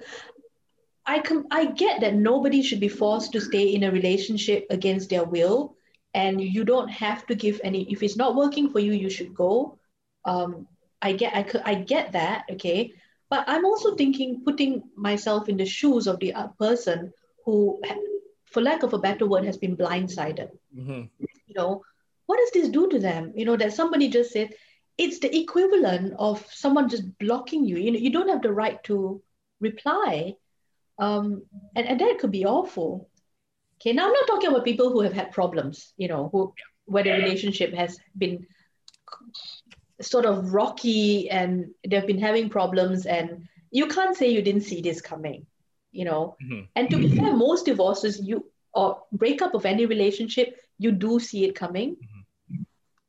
But there are some cases where someone is blindsided, they're completely blindsided. Well, and there are times where people, because I always kind of laugh when I hear people say, well, I'm still a bit young for people to be getting divorced, like people I know, but breakups, I always do kind of chuckle when I hear them say like, oh, I had no idea this was coming. And I'm like, okay, you just weren't looking, you just were, looking. You have to pay more attention. But I will say, that being said, there certainly are times, not many, but there definitely are times where, man, someone just that's it. They just take off without Yeah, any type of knowledge to the other person, So it does happen. yeah. It does And happen. it might be nothing to do with the sometimes some people are just not able to be in a relationship. Literally, it's not you, it's Yeah. me. But if that's the case, at least stay behind to explain that. At least tell the other person why, you cannot be in a relationship because you're too psychologically screwed up or whatever. Um, you don't just go along, everything is fine, and then one day you just decide, okay, it's not working for you. So, and it's also dangerous in the sense like, you have people who suffer midlife crisis and they're not in their right mind at that time when they're making that decision. Um, Men, especially, I think, at a certain age, usually around the 40s, they sort of look around them and go, is this it? Is this all that it is? Right? And that's the time where, in your 40s, where, life is at its most stressful. You're building or halfway through your career, you're at the peak of your income earning capacity. You've got bills to pay. Your kids are not old enough, so they're still in the house, I guess. um, you might not be able to have that much time you have with your spouse. And, men, they look around and they're like, is this all that it is? It's like, I'm never going to like win the NBA or Yeah. whatever, whatever fantasies that they have. And that is the time where their head could be turned by someone younger at work, someone a little bit more exotic, in the sense that they're not just talking to you about the kids, about the bills, something different, right? And they fancy themselves in love, you know, because it's a very strong emotional response, right? Attachment response. It's really an emotional breakdown. It's a questioning of your life, right? We all have that at certain points, certain points but it manifests itself at dissatisfaction in their relationship. Um, and a lot of times it passes. It passes, right? I'm not saying it's right. I'm not saying it's correct to cheat on your spouse or whatever. It's not. But given time, these men realize, like, I'm not throwing away my whole family for this. I'm not, what am I doing? I'm 40 something with it. It's just a fantasy. Keep it as that or whatever. And they come to their senses and they realize, no, I could have lost everything for just trying to. But now that you have this no fault divorce, and somebody might just say, oh, it's not working for me. Whereas previously, if you actually had to justify your grounds, putting things on paper, you can look at it and you go, is this really what it is? Or is it some other emotional issue that is leading me to this? At least it gives you that pause where you look at what's written down, what you have written down. You take stock of your relationship while you're running through your mind for the incidences of so-called terrible behavior. You reflect and you go, okay, but I said this as well or whatever, right? So it might save a few marriages. I don't know. Uh, you know, I think no fault will help some people, Mhm. but it will also be dangerous in some sense. Um, it will also be dangerous because I do think some people might use it Impulsively. really impulsively. Yeah. Well, that's the thing I love about law is that, man, there is no end to the debate because there you can find validity on both sides. It is Yeah. one of those things where, You. it's just a matter of playing Oh, the odds a bit too, and just hoping that the decisions or the laws that are made are the right ones. yeah. Yeah. I mean, there's been research from America, because they have had decades of no fault divorce. Oh, they And love getting laws there. They love yeah, no fault divorce it. especially. And they're very mixed, I think, research and mixed opinion on this. Some American academics blame no fault divorce for the breakdown of the American family and the rise in single motherhood and etc. Um, but there was no denying that in America, at least, when they introduced no fault divorce rates spiked through the roof, Hmm. right? So it seemed, if you just take a very superficial, sort of non critical analysis, if divorce is easier, more people will get divorced. Now, I'm sure there are more nuances than that, right? So, correlation doesn't mean causation. Um, but there is undeniable data that, yes, where divorce is easier, you do have a... Now, why? Okay, why there is a spike, I'm not sure. It may be that people finally realize, okay, it's easier for me to escape an abusive spouse. If I had to go through a whole process and they could use it as a form of control against me by defending the petition, not because they want to save the marriage, but as a form of exerting more control, what's the point? I don't have the money to go to court, etc. So they might not, but now that it's easy, they might finally have the guts to do it. You could have people who are clinging on to a broken marriage for pride because they want to get divorced on their own terms. And now that divorce is no fault, it's an administrative process, they're like, yay, I don't mind, right? So there could be many reasons, completely innocent reasons why there was a spike. These marriages are broken already. It's just now there's reason to be divorced. So it's not as easy as saying, well, divorce is easy, more people would want to divorce. I think that's silly. Okay. Why would people just want to divorce if there's no good reason? Just because it's easy, no. So there must have been underlying reasons there that now that divorce is easy, it gives them the push to do so. So that could account for the spike. There might be other reasons, but this is the most obvious one that I can think of.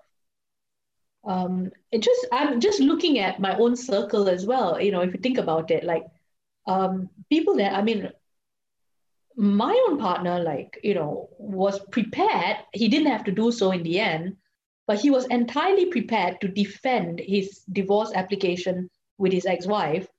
Even though the marriage had broken down for years, they had been living apart for years. He was completely prepared to defend it should she apply on alleging behavior on his part, because to him, there was behavior on her part as well. So to make it look like it was him, he wasn't going to stand for that. And I'm like, at the end of the day, who is going to read into this? Who is going to look? And no one's going to look. You get your divorce and it's done. No, it's a matter of psychological, you're not going to be able to point a finger at me when there were things on your side. My personal trainer, who's a good friend of mine, he's been separated since 2017, and he does not want, I was like, why don't you just get it done? If you got hit by a car, she'll inherit all your exercise equipment. And he said, no, she wanted the divorce, let her petition for it. I'm not going to petition. So you see, just even the word petitioner carries so much of a psychological baggage for someone, right? It wasn't me who wanted the marriage to end. Therefore, it will not be me who goes to the court asking for it to end. See, even that was a psychological step. So it's like you would rather just live in limbo. Like if she doesn't take a step, you would. And he's like, yeah, she wants it, she does it. And if she dares allege behavior in ground, I'm going to defend. With what? With what money? Why? Again, psychological. But in the end, she did do it, and she alleged separation, which was neutral. And he was like, okay, that's fine, that's fair. And I think he signed the papers, just after Christmas. So right about now, I guess. That's a good Christmas gift. And I was like, every year since 2017, I've been like, so what's going on? And he's like, haven't heard from her, don't care, doesn't matter, doesn't bother me. But just think about it, two men, that I know in my immediate circle that I see, my own partner, my personal trainer, they're not actually devastated about the divorce. It's happened, whatever, fine, it sucks, right? But they are going to be very particular about the way in which the divorce is conducted. So it will be on their terms. There's going to be no alleging of fault, etc. And I guess for people in this position, life would be a lot easier. Well, it's funny because I know, obviously it's easy to laugh at that type of stuff because there is humor in it, of course. But We have to. the other thing too that I think people are very quick to forget is that a divorce or a relationship, a marriage and a divorce, those are big events. Those are not small things. And, Mhm. that becomes part of your story. That becomes part of your life Yeah. story. And so it may seem from someone on the outside like, why contest it? Like, what does it matter? Just go through with it. But it Yeah, does matter. It's of very, course. it really does matter. It really does matter. Yeah. Um, I mean, the difference between, like, you could just break up in a relationship, and once there's a divorce, I think what people need to understand is when something has legal force behind it, it matters. If you talk about terms of emotional pain, I would say getting a divorce and breaking up like a long-term relationship is the same emotional pain. You could have children in a long-term, you could have children in a marriage. You could have been in a relationship for 20 years and break up. Just because it's not legal doesn't mean the pain, the emotional trauma is any less. But when you use legal words, something that has legal force, I mean, you know, words have meaning, right? Legal words have meaning, and that meaning carries a lot of psychological force, psychological baggage. So you're right, ultimately the pain might still be there, but a breakup is just a breakup. But if it's a divorce, I want to, it has some kind of force to me. And no matter how you tell them that really, no one, it's not public, right? No one's going to read it. No one's going to care. Everyone's getting divorced. No one can. No, it's on paper, therefore it has to be in a way that I'm comfortable with. Yeah, exactly. And yeah, Yeah. that's why it will be interesting to see how, particularly because of COVID too. So that affects, court and well, I guess I don't even really know how the courts are even handling this, but yeah, it'll be interesting when that statute comes into effect, like what It'd be so, I don't know if we can rely on the data. Let's say they bring in the law like before autumn of this year, right? So let's say somewhere in April or whatever. And lo and behold, you do see a spike in divorce rates. Are we going to immediately correlate that to the change in the law and say that the spike was caused by the reform of the law? Or are we going to take into account the effect of COVID?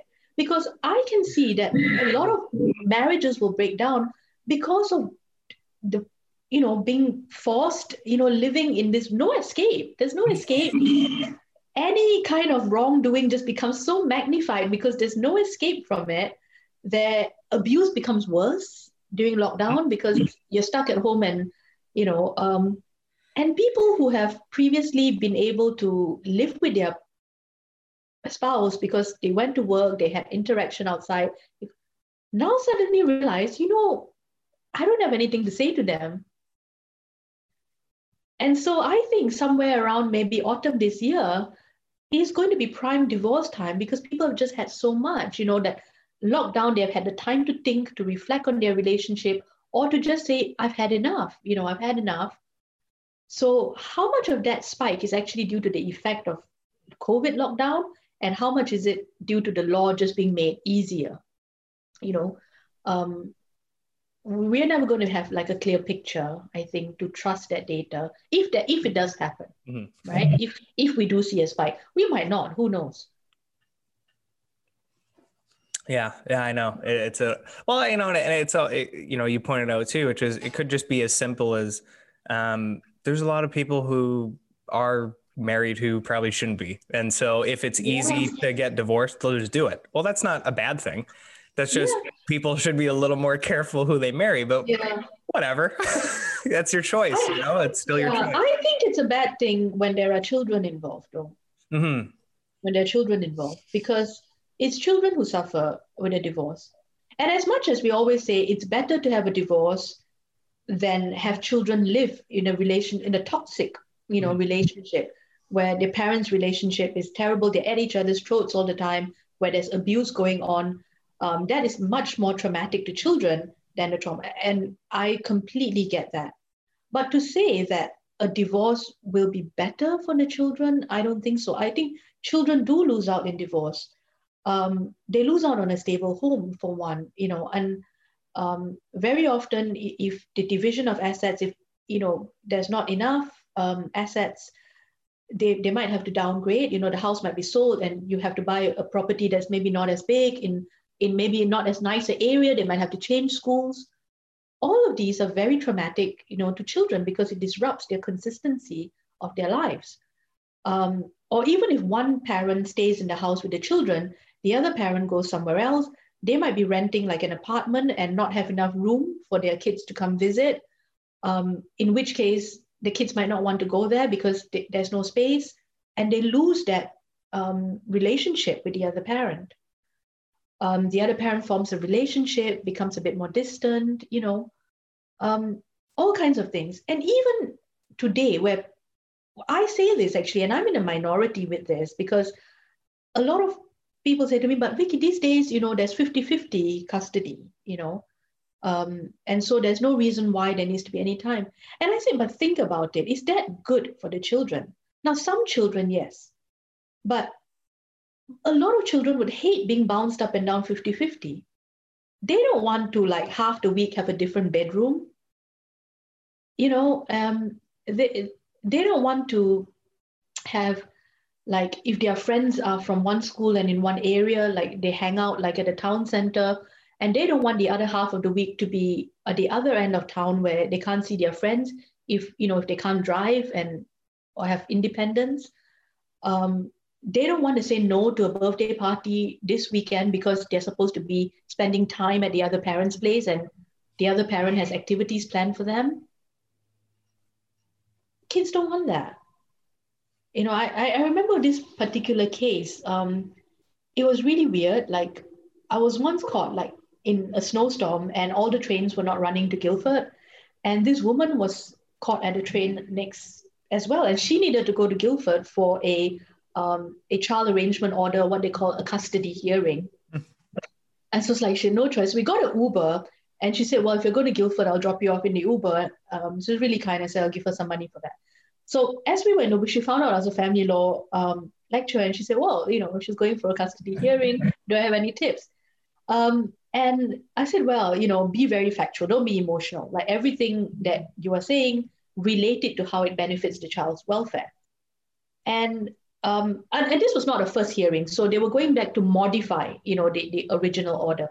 So it was about, now that the child was slightly older, it's about how to spend holidays and something like that, because I think her ex-husband had moved.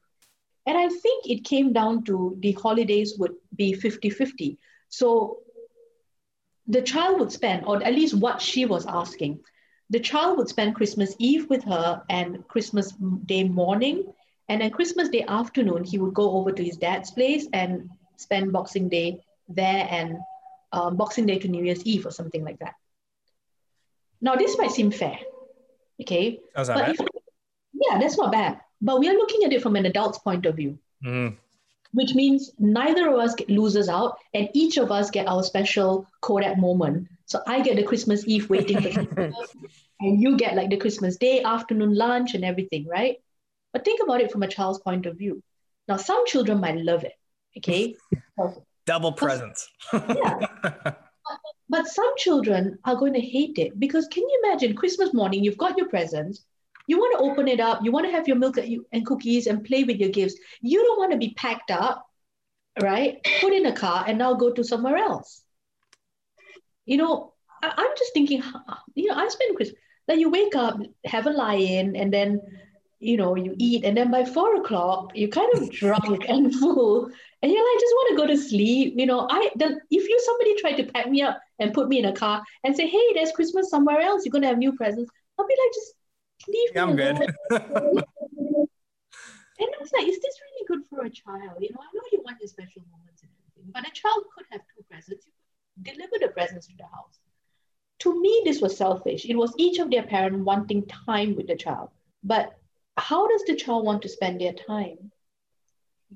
So you've literally divided up their Christmas into two, and instead of Christmas being sort of a relaxing time for the child to it becomes an activity packed. It's not a holiday. It's activities. It's spending time in it, doing this. It's obligations. So to me, does a divorce, is it good for children? Children lose out in some way. Yeah, I no just, matter what. yeah, no matter what. It's just whether they lose out more or less. Mm-hmm. Yeah, I know. And that, really highlights, well, and that's good. Like in child law, we definitely talk a lot about that type of stuff, but perspective, perspective is everything when it comes to making a decision. And that's true because, you think about it from, an adult's perspective who we really don't Yeah. care. It's like, we don't care about Christmas. Like not, the magic of Christmas is gone. Yeah, I think when you're an adult and you have children, like Christmas is exciting because you see it through your children's eyes. If your Mm-hmm. children is excited and they're happy, you're happy. So each parent wants a piece of that, right? Each parent wants to be responsible. Like I'm the one making my child happy and my child's laughing, and so therefore that makes me feel good. But I'm just thinking for the child, it just seems like trying to please two sides. It becomes overwhelming for the child. It just becomes really overwhelming. So much activity, so much food.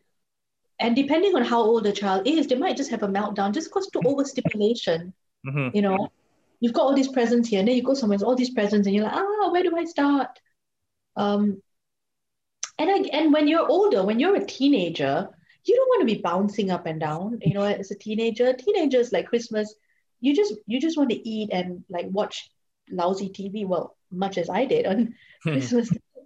Um, so yeah, I mean, I think children always lose out in divorce. It's just whether they lose out more or less. Mm-hmm. And of course, there's the aftermath of divorce as well. One of the parents have a new relationship and they have to now navigate a new adult in their lives. They never asked for this adult in their lives. It's not their choice, right?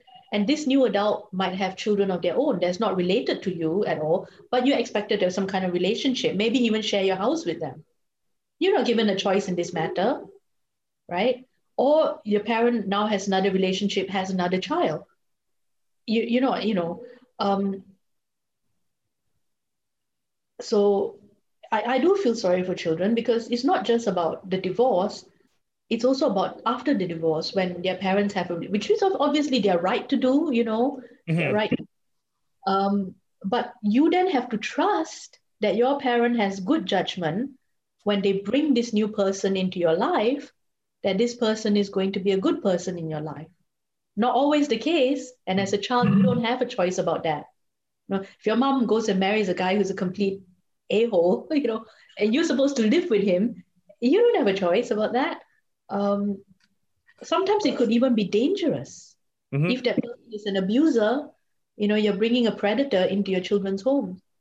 Well, and not even if the partner is an actual abuser, it can just be like a known abuser. It can be like the statistics on that are pretty solid that when you bring, especially a male, when you An bring unrelated male. the The greatest danger opportunity to for any, abuse, yeah, it yeah, skyrockets. Yeah. yeah, the greatest danger to any child is male, Mm-hmm. and even greater when it's an unrelated male. Mm-hmm. Yeah. And again, this goes back to protection. You see, protection of, where there's a father, you know, is less likely that an unrelated male would come and challenge because he knows that there is someone who may be of equivalent strength who would defend their property, so to speak. Mm-hmm. And again, at one point of time, children were seen as their father's property. And so if you messed with a child, you messed with a man's property, he was entitled to defend himself against you, even, by deadly force.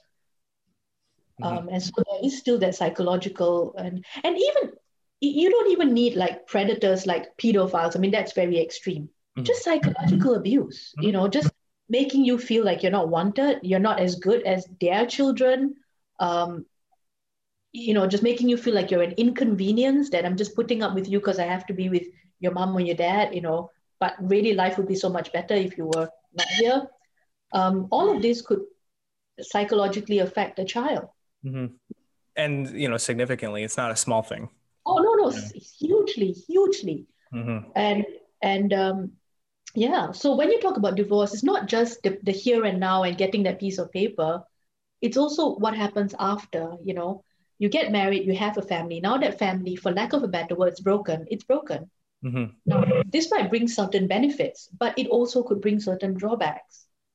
And I think we can't just acknowledge that, oh, if a relationship is not working, it's healthier to be out of it. Yes, it is healthier, but there are also effects, you know, on the children. But what's the alternative? Are you supposed to just never have a relationship ever? I don't know. I know some people who have done that. Some people have said, I'm not going to have another relationship at least until my kids are in secondary school. That's when they're a bit more independent. And if, you know, they're able to have their own space, own time. Um, some people say, I don't want until my kids have left home because then they're adults, they have their own lives, and I have my own life. Um, and yeah, I know it's unintended consequences too. There's also things that just kind of happen that it's just tough. It's just tough overall. oh my goodness, it's horrible. And it doesn't go away even if you're an adult, I tell you. It's very hard to accept seeing your parent with someone else. And, you know, you get used to it over time and people grow to love their step parents, you Hmm. know. But it doesn't, not for everyone. And again, it depends on what kind of child you have, Hmm. right? Um, I haven't experienced it for myself, but I've seen friends experience it. And it's very visceral. I mean, my mom is single. My dad passed away like 10 years ago now. So, you know, and I guess there's nothing wrong if my mom wanted to have a relationship, but the idea of it is just, to me, is just, and I have no idea why. It's just wrong. Yeah. And I do get that this is completely selfish. But like psychologically, I can't accept that. You know, I can't accept that. Like we were a family unit. My dad has died, and so it's just us. You know, that's it. And I'm old enough. I've got my own life. I don't even live in the Yeah. same. It's completely selfish, but in my mind, it's just like, no, no, will not accept that, you know. Yeah. Well, and that's why. The problem. Yeah. Well, and that's why it's important to, really carefully, try and understand, well, not try, like really, really make a solid attempt to try and understand, different perspectives and how things are viewed. And, Yeah. it's critical. So I know we're kind of running out of time here, so we'll keep this last one brief. Cool. So cohabitation, Yeah. one of those things that mentioned at the beginning is the thing that people like to think they know about, but generally Oh, don't yeah. know a lot about. But I got a few statistics because I'm Yeah. prepped and ready to go. So interestingly, so this is in England and Wales. For these from 2018 and 2019. But so the fastest growing family type between 2008 and 2018 are cohabiting couples. In 2018, that number was 3.4 million couples. And so cohabiting couples is the largest increase in families with dependent children. And that's 1.3 million families in 2018. So obviously the numbers are pretty significant, Yeah. Yeah. certainly significant enough that you have to address it. But the problem with cohabitation is that you don't have the same rights as someone or legal status as someone who's in a marriage. And Yeah. under certain circumstances, that can be very important. Um, Yeah. so yeah, I'll hand that over to you. Yeah. Well, yeah, what you have said is basically you don't have the same rights as someone who's married. And that becomes really stark when the relationship breaks down. Um, because obviously, when a marriage breaks down and you get a divorce or a civil partnership where you get a dissolution, you can then make financial provisions for the division of property, the division of assets in a marriage. And, you know, these days, it's usually the starting point is 50-50, or at least to make sure your needs are met. So when you're married or in a civil partnership, when you're in a legally recognized relationship, um, it doesn't matter who paid for these assets, right? It doesn't matter whose name is on the title deed of the house. It will be seen as marital assets, unless, of course, it has been ring fenced due to certain other reasons, which I don't want to get into. But barring those reasons, assets owned by each party, will be seen as in a common pot to be divided. And how it will be divided in what proportion will depend on the judge's discretion after they've gone through the factors. So, for example, if you're married or in a civil partnership and you are the economically weaker party, so, the house was bought by your spouse, right? They are the breadwinner, all the savings and all was theirs. It doesn't matter that you didn't bring the money in. It doesn't matter that the property is held in their name. It will be put in that common pot that can be divided. But in a cohabiting relationship, because it's not a legally recognized relationship, when that relationship breaks down, it's just like a breakup. You each go your own way and you have no obligations to each other. You leave with what you brought in. So any assets that were in your name, you kept them. You have no obligation to share them with the other party. You have no obligation to maintain the other party, anything other than goodwill, really. So if both parties are equally financially on the same level, then that's fine. You just go your own way. The problem comes when, of course, the cohabiting relationship is such where one party has depended on the other.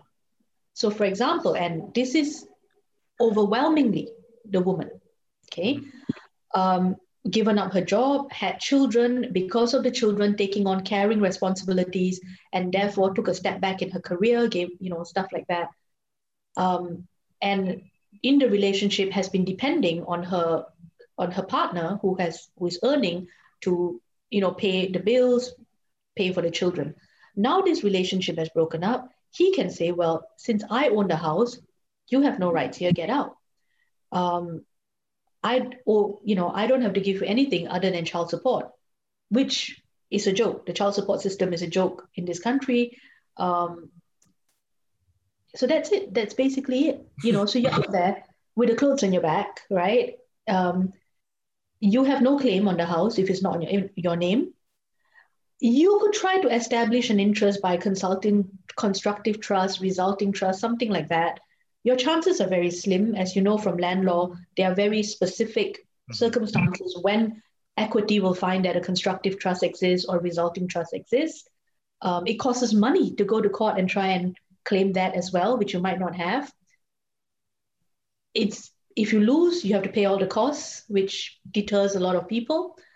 So what recourse are you left with? What recourse are you left with? You were in this relationship thinking that it's permanent, investing yourself in this relationship.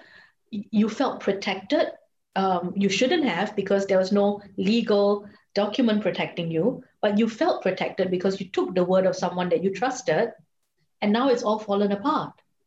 And you might say, well, all these years I spent looking after the children while you were working, it counts for nothing, right? Because, so that's what a lot of people don't know. And it's a shock to a lot of people, and a lot of English people. I have no idea why they don't know this. I really don't have a clue why they don't. But you wouldn't believe the number of them that actually thinks that if you live with someone long enough, and especially if you have children with them, you have some rights. They genuinely believe this. Now, they cannot articulate to you what those rights are, but they are adamant that you must have some rights. Because after all, I have lived together with someone for all these years, I've had these children, etc. Something must come out of this. They absolutely believe that.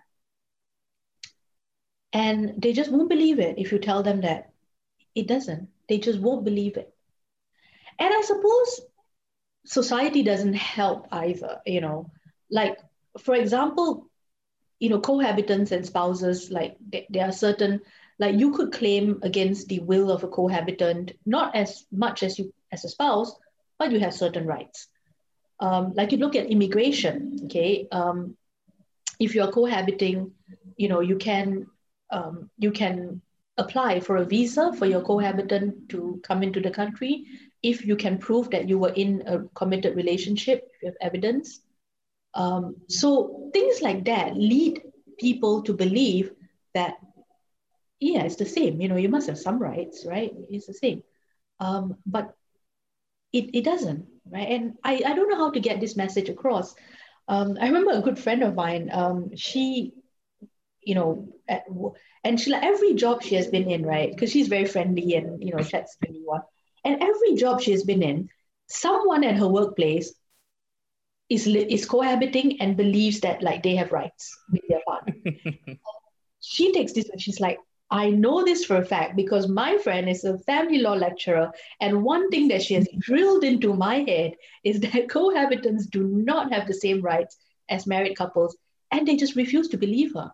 And she's like, Vickie, I don't know what's wrong with these people. They just won't believe me. They won't believe me. And I said, well, let's hope they don't have to find out the hard way, really. That's horrible. But it is a real problem. Mm-hmm. It is a real problem. I lurk on this internet site called Mumsnet, just for the lols. And it's like a forum problem page where people write in and people can. And it gives me a lot of material to create like family law problem questions as well. Mm-hmm. So it's like, oh, yeah. But you won't believe it. At least once a week, someone writes in and goes, I've been living with my partner. We have 2 children, 7 and 5. He's been abusive. He's been this and that. If I leave him, can I still remain in the house? I haven't worked. And they are so shocked when people respond and say, no, if the house is in his name, you really don't have any rights. You could try constructive trust. It's hard. Did you contribute anything to the mortgage? No, but I bought like curtains, I paid for the cleaners and, bills. That's not enough. I'm sorry. And they're shocked when they realize what a financial predicament they're in. And even worse, some of them are like, well, then I can't leave then because I'll be out on the street. I'll have to go to a women's refuge. I'll have to live in a hostel with my children and I can't do that to them. So you just have to live with an abusive person because they hold the purse strings. Mm-hmm. Whereas if they were married, you could at least have a share of the house. You could rent a flat, something, something. Mm-hmm. So yes, it's a very big gap in the law, especially with the statistics, it's such a growing demographic. And out of those millions, some of them millions. Yeah, literal millions. Some of them are going to run into trouble. Mm-hmm. And when they run into trouble, they realize that there's no law that's going to help them, And again, this goes back to that patriarchal protection thing, right? Women are disadvantaged by having children because it takes a toll. It reduces, your income earning capacity for a few years at least, if you look after your children yourself. And it limits you in the types of jobs you can take. So if you are going to risk that economic, factor, then at least make sure you're married so that if something goes wrong, you are protected in some way. Mm-hmm. And as I said earlier, even women who are married on divorce, they still fare worse, financially. But if you're not married, you fare even worse. Yeah. Yeah. So that's the thing with cohabitation. And I guess the debate now is, well, should there be laws then? Should there be laws to regulate? Should there be laws that recognize the sacrifices that one cohabitee has made during the relationship and financially address that to sort of rebalance the economic imbalance? It's all at a sort of law commission consultation, stage.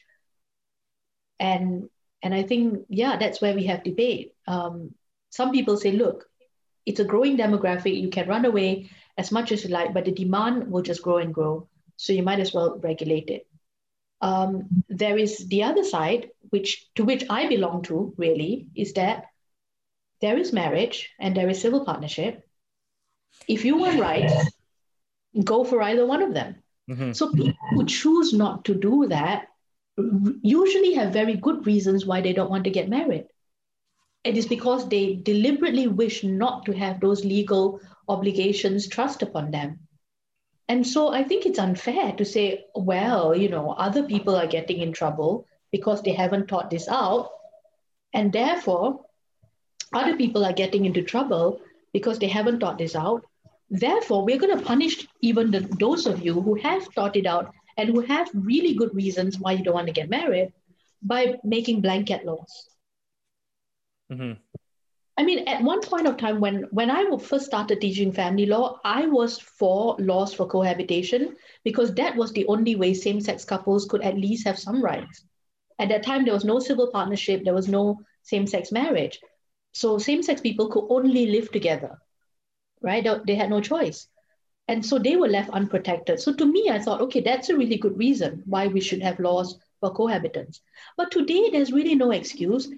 There's marriage for opposite sex and for same sex. There's civil partnership for opposite sex and for same sex as well. So, whichever type of relationship you have a type of legal relationship that can change your status. If you were like a feminist who believed that marriage was patriarchal and you felt that it was oppressive, have a civil partnership, right? Civil partnership is a new, you have choice now. So somebody who chooses not to go for either one of these is making a statement. I don't want to be legally tied down. And I believe we should respect that statement. Mm-hmm. Well, and I will say, because we're currently in two different jurisdictions right now. So I will say, with being in British Columbia, I'm not the details. I do not know. So do not quote me on any of this. But I do know that generally speaking, you can acquire a cohabiting couple. Can then become considered a common law marriage. So like the common, what everybody thinks That's happens. A very misleading term, but yeah. yes. So what everybody thinks happens, yes, that does happen. You can acquire that common law marriage status. I do not know how long it takes to get that. I do not know what your rights are when you do acquire that. So I'm vague on the details, but it just goes to show that, if you are, no matter how you want to look at it, moving in with someone is a pretty big step in the relationship and just your lifestyle. Like that's a big decision to make. So the emphasis here is, if you're going to do something like that, be aware and take the time, because you can look all this stuff up. It's not hard to find the details on this. Not at all. It's fairly easy, but you have to put the effort in. So I think, if I can say anything to anybody, it's that if you are doing that, if you are living with someone or you're thinking of living with someone in England or Canada, or anywhere really, look it up, find out what your rights are, find out, maybe you decide, okay, maybe we actually should end up getting married. And, do your due diligence, do your homework, because it's your life. Absolutely. And you don't want to be screwed at the end of the day, because that's tough. There's a growing body of law actually in Canada, especially like, the common law jurisdictions like BC and stuff, of disputes in courts from cohabitants, because a few provinces in Canada have the regime where if you're cohabiting and one party has suffered a financial or economic loss as a result of the relationship, they can apply for, some money from the other to redress that loss that they have suffered. And there's a growing body of law in Canada. It's a really quite interesting article. I've downloaded it and I haven't had the time to read it. It's a review of the Canadian cases to see whether it would be feasible to introduce such a regime here. And I don't know, I mean, just on my scanning of the article, it doesn't look promising to me. It just looks like another arena or a battleground that is going to benefit rich cohabitants who can afford a court battle. Ultimately, it's the poor cohabitants, or not poor, but just sort of middle, like regular, they're not going to have money for a protracted court battle. And they're still going to suffer the drawbacks and the benefits, the drawbacks, when the relationship breaks down. So I think what you say is absolutely correct. Do that research, be educated. I think they should teach this in schools. And I don't know why they don't, right? Um, it doesn't help, of course, that terms like common law marriage are used because in America, like in Canada, we have this like common law marriage. And so people, they are so influenced by like North American like media and culture, and they go, oh yeah, common law marriage. So they think that it applies all over the world when it doesn't.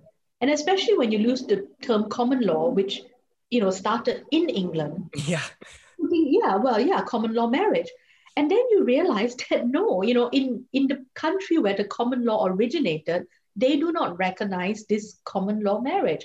In fact, this is an American term that's been Yeah. imported. It's not, it's yeah. Um, so you need to get through to people, teach them at a really young age.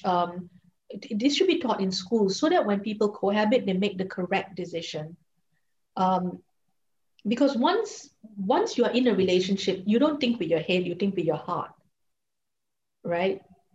And and it's difficult because people asked, students have asked me before, like, okay, so who would you advise your child to cohabit? And I'm really honest because I've always made no secret in class that I am against reform. I don't believe it should be legally regulated for the reasons that I just said.